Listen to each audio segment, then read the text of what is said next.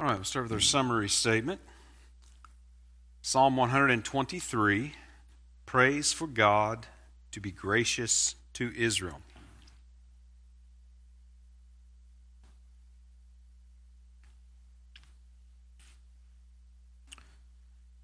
One more time, Psalm 123, praise for God to be gracious to Israel.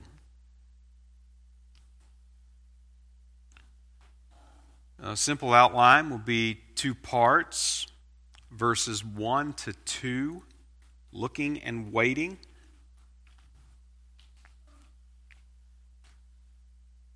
Verses 3 to 4, prayer for mercy.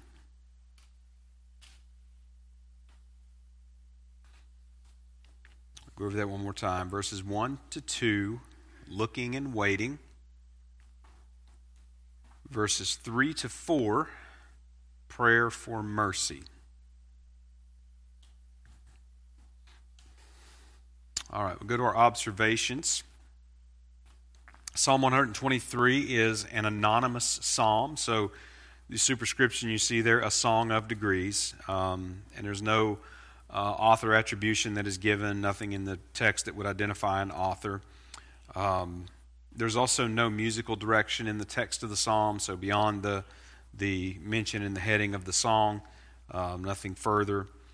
There's no specific occasion that is given. The text is certainly consistent with exile conditions, and it seemed like that quite a few scholars would agree that it certainly answers to an exile setting. So in one of the older, or I guess more recent Psalms then. So Psalm 123, to categorize it, it is a psalm of ascent. And remember that that's a group of psalms beginning at Psalm 120, going through Psalm 134. So this is the fourth psalm now of that 15 psalm group. As far as minor elements are concerned, I would consider this psalm a lament. It's not quite all of the standard conventions of a lament, but it is very close. It's sort of a lament light, if you will. So you have verse 1, a direct address prayer to God.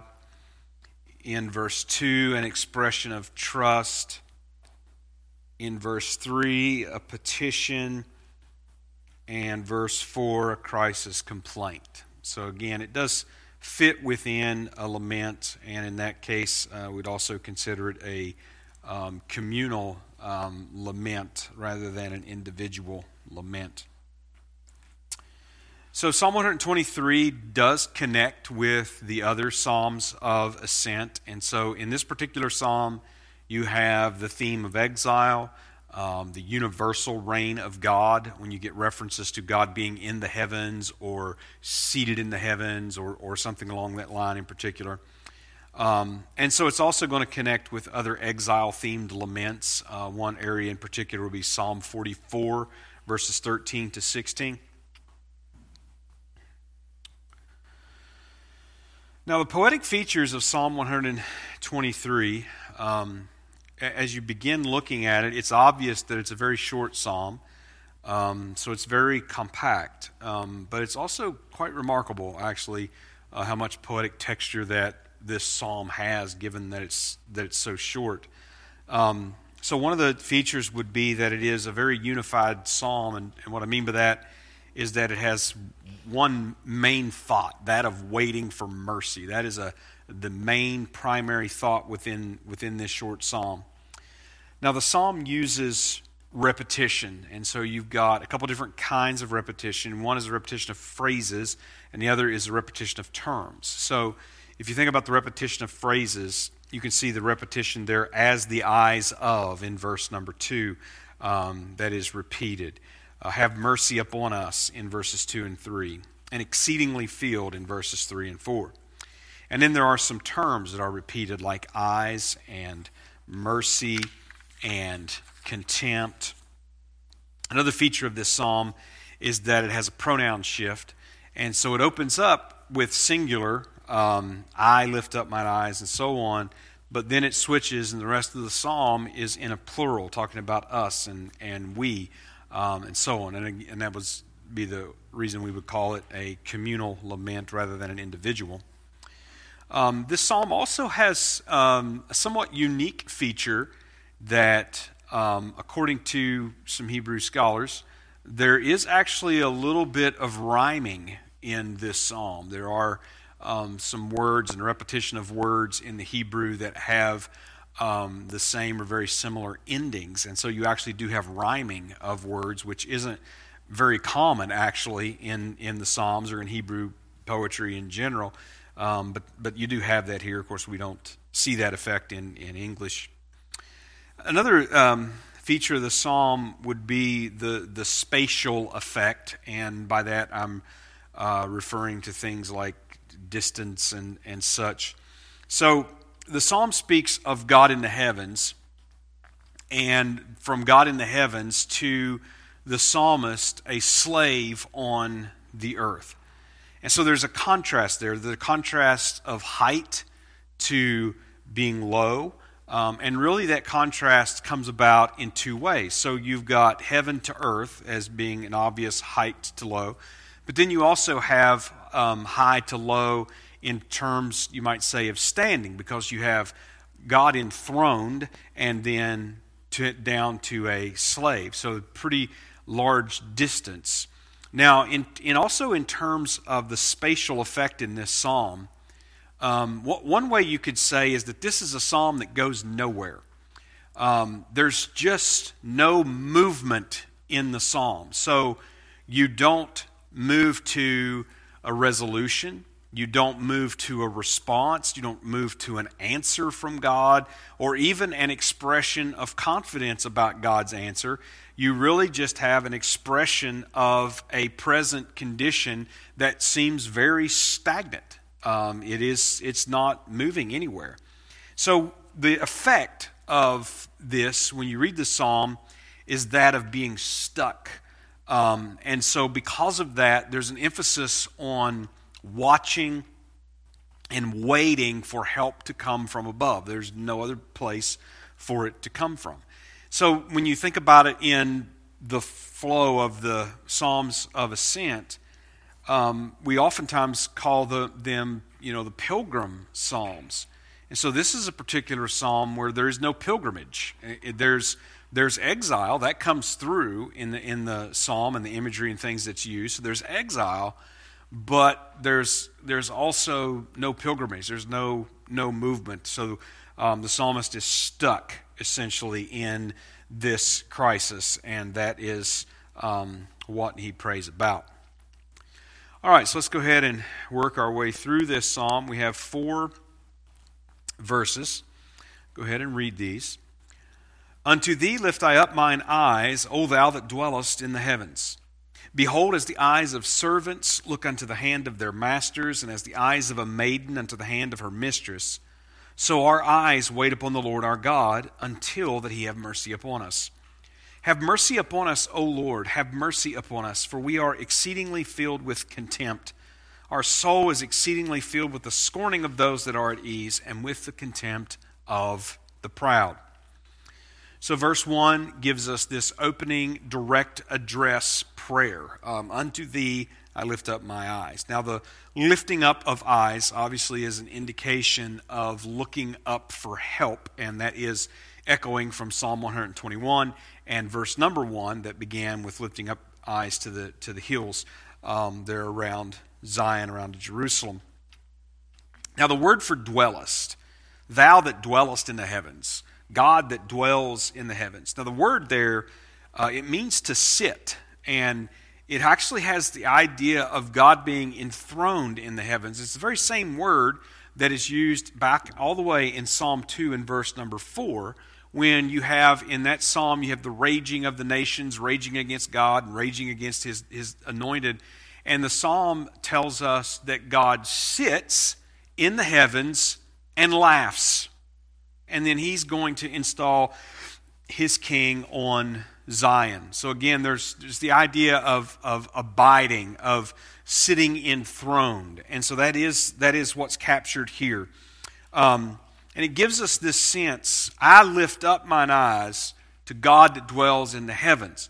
So it gives us this sense of distance and this sense of waiting. I know that communication is quite a bit different today with the phones that we have and texting and all the various ways we have of communicating. And there were times I can remember growing up when you just went somewhere to meet someone and you just waited. You just sat there and waited for them to come. Now, if you were smart, you might have brought a book with you. No batteries required, didn't have to have any wires hooked up to anything, and you could just sit there and read it. But you just would wait. And so a few of those times, you know how it is, after a while, you think, well, they should have been here already. And so, you're kind of getting up, you're checking down the road, you're looking, waiting for that car to show up or whatever that the case may be.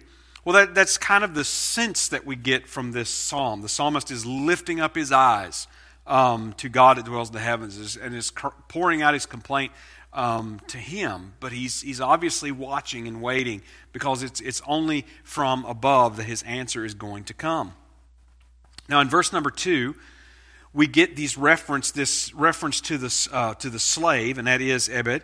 It is the equivalent of doulos in the Greek. It does refer to a bond slave, a bond servant.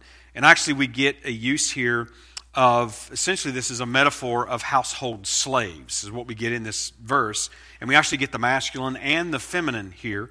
So that's a way of, oftentimes, of indicating everyone. It's sort of poetic expression. So we have male slaves and female slaves that are referred to. And so the way that a slave looks to the master, and that's really what the essence of this metaphor is about. And there are varied opinions about that. But when we read this psalm in context, then we understand what's being spoken of. Now, it's easy for us to imagine the slave-master relationship as being one that was not good, and so the slave might look at the master in a certain way and what have you. But none of that is what is intended here. The point is that this is a reference to dependence, the way that a slave looks to the master. So in other words, a slave can't do anything for himself, essentially. A slave has to serve his master, and he has to look to his master to provide for his needs. That's the point of the metaphor. So this captures the condition of the exile, and he's in a judgment that he is acknowledging. And he is like a household slave that is totally dependent on his master to do him good and to provide for him the things that he needs. And that's absolutely what the psalm is about that dependence and looking to God for that to be provided. Now, in verse number 3, and the very end of verse number 2, we get this refrain of praying for mercy. Have mercy upon us. Verse 2, you also have that expression there at the end, until that he have mercy upon us, which is another feature of laments, the idea of how long or when. And so he says, we will look like slaves to the hands of the master, in dependence, waiting for those things that we need, waiting for good to come to us, until he have mercy upon us. Now, this word for mercy, it is not chesed, which we've been paying special attention to as we've been going through the Psalms. This is a different word, sometimes translated mercy, sometimes it's translated grace, sometimes I think it may even be translated kindness or favor or something. There's a few different words that are used to translate it, but it has the idea of being gracious, and the word as I understand it means to bend down or to stoop down to show kindness. So it's a word that's descriptive of someone that is superior, someone that is in higher position, condescending to show mercy and kindness to someone in low position. That's what the word indicates. And this type of mercy or graciousness, if you don't want to confuse it with chesed, with God's covenant mercy, this type of graciousness, it is an attribute of God. We see this as one of the words used in Exodus chapter 34 and verse number 6. And we can find it used in the Psalms in similar ways. Psalm 86 verses 15 to 16. That God is full of grace and mercy and compassion and things such as that. Now verse 4, where we get the end of verse 3 and through verse 4 is where we get the crisis complaint. And we get this repetition of being exceedingly filled with contempt. And that word is actually, it is more of a word picture than what it comes across in the English translation. The word means to be filled to the full, as with food or as with drink.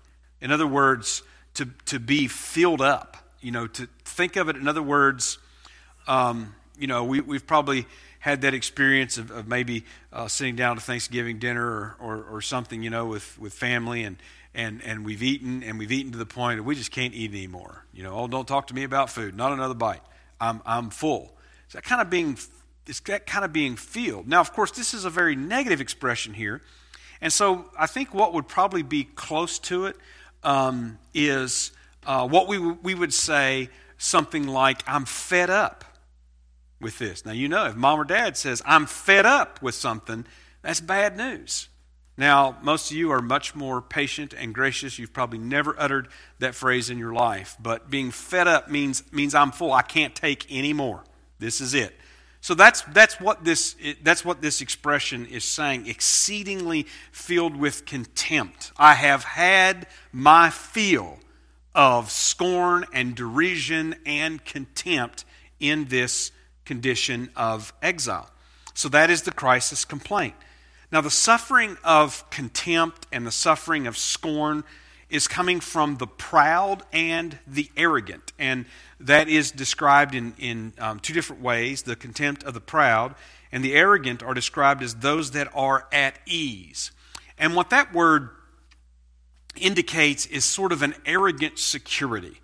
So this would describe those who are oppressing and afflicting others, and they themselves, they dwell securely. Their daily bread is not in question. The roof over their head doesn't leak, and they've got a place to sleep and clothes to wear, and they've got all their needs met and then some, and they are at ease. And so they're arrogant in their sense of security.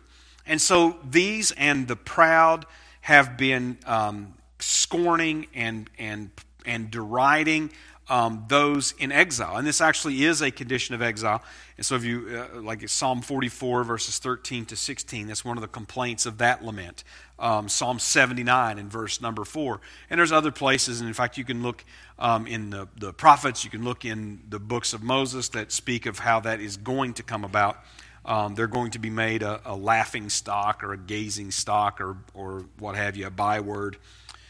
Those that are at ease, who are arrogantly secure and at luxury. Now, one thing that's interesting about that is because this psalm isn't entirely clear in terms of who are these that are at ease, that are deriding the psalmist and those of the faithful community who are suffering this affliction. Well, if you turn to a passage like Amos chapter 6, verses 1 to 7, the warning there is those of Israel who are at ease.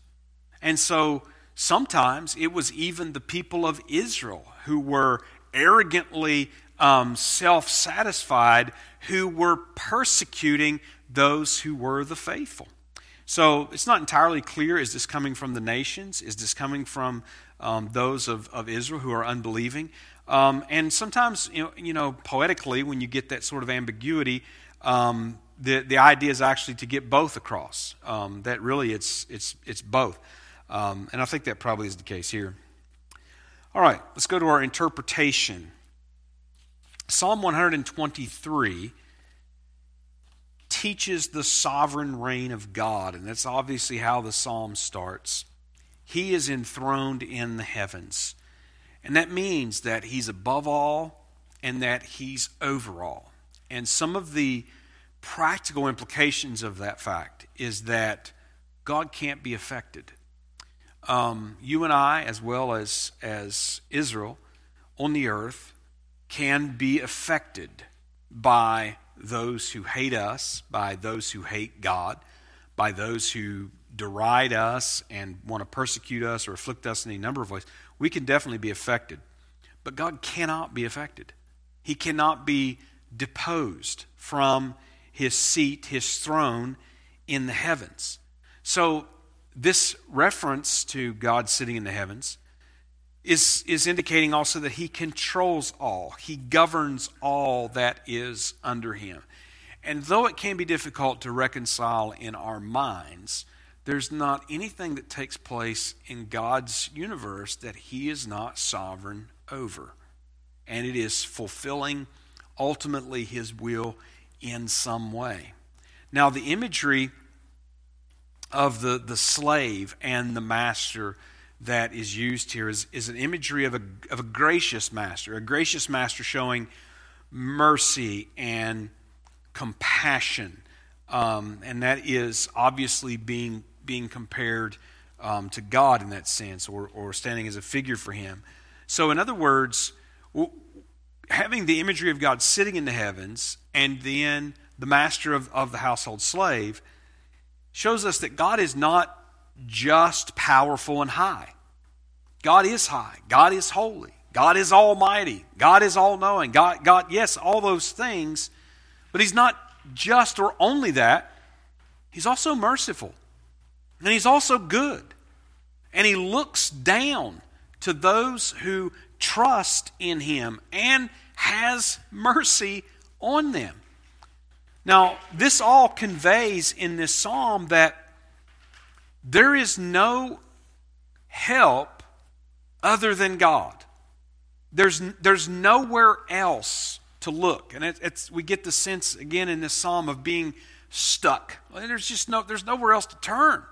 There are no other options. You know, you kind of think about that woman in the gospel accounts, how that she'd spent all that she had.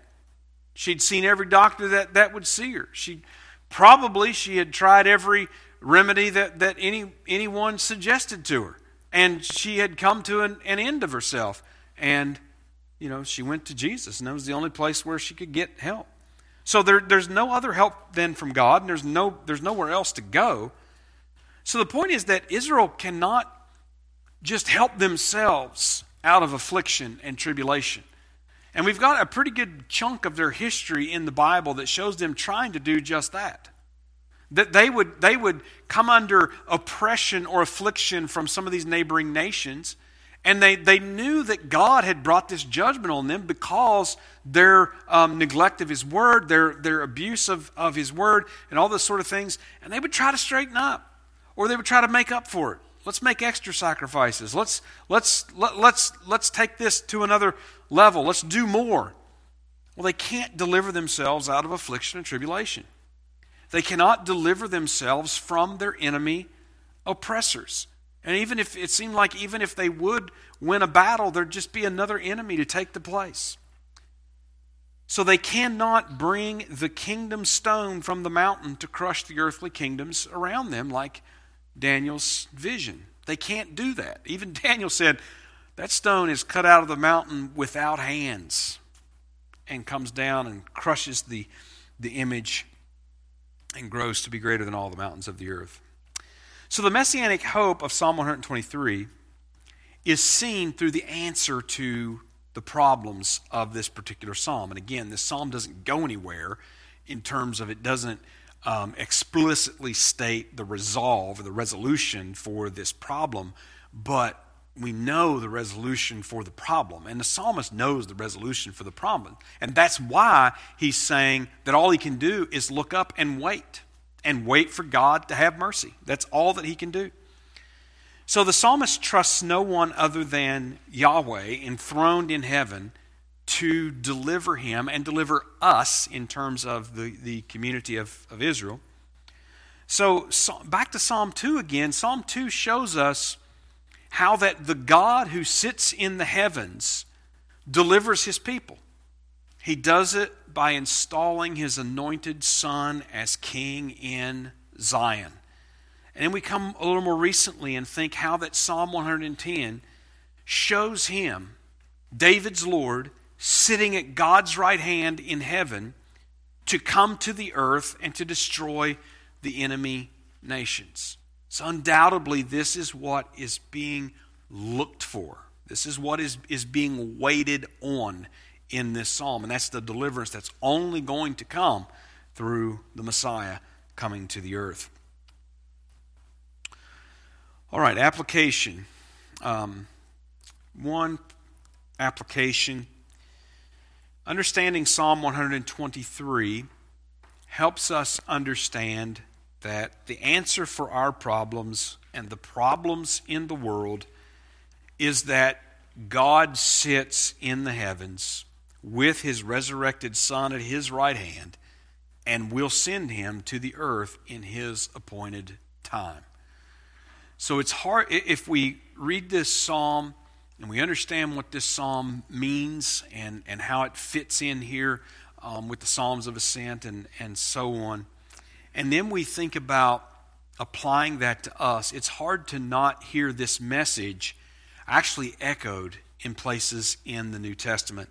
There are a number of places in the New Testament where we as New Covenant believers are told to look and to watch for his coming. So just a sample. 1 Corinthians chapter 1 and verse 7. Paul wrote, "So that ye come behind in no gift, waiting for the coming of our Lord Jesus Christ." Writing mainly to Gentiles in Corinth. Philippians chapter 3, verses 20 to 21. "For our conversation is in heaven, from whence also we look for the Savior, the Lord Jesus Christ, who shall change our vile body, that it may be fashioned like unto his glorious body, according to the working whereby he is able even to subdue all things unto himself." Titus chapter 2 and verse 13, "Looking for that blessed hope and the glorious appearing of the great God and our Savior, Jesus Christ." Revelation chapter 22 and verse number 20, "He which testifieth these things saith, Surely I come quickly. Amen. Even so come, Lord Jesus." So our orientation is not different. We're not in an exile crisis like those of Israel, but nevertheless, our orientation is the same. We are looking for, we are watching, we are waiting for the Lord to come. And it is his coming that is going to set all these things to right and deliver us from all evil.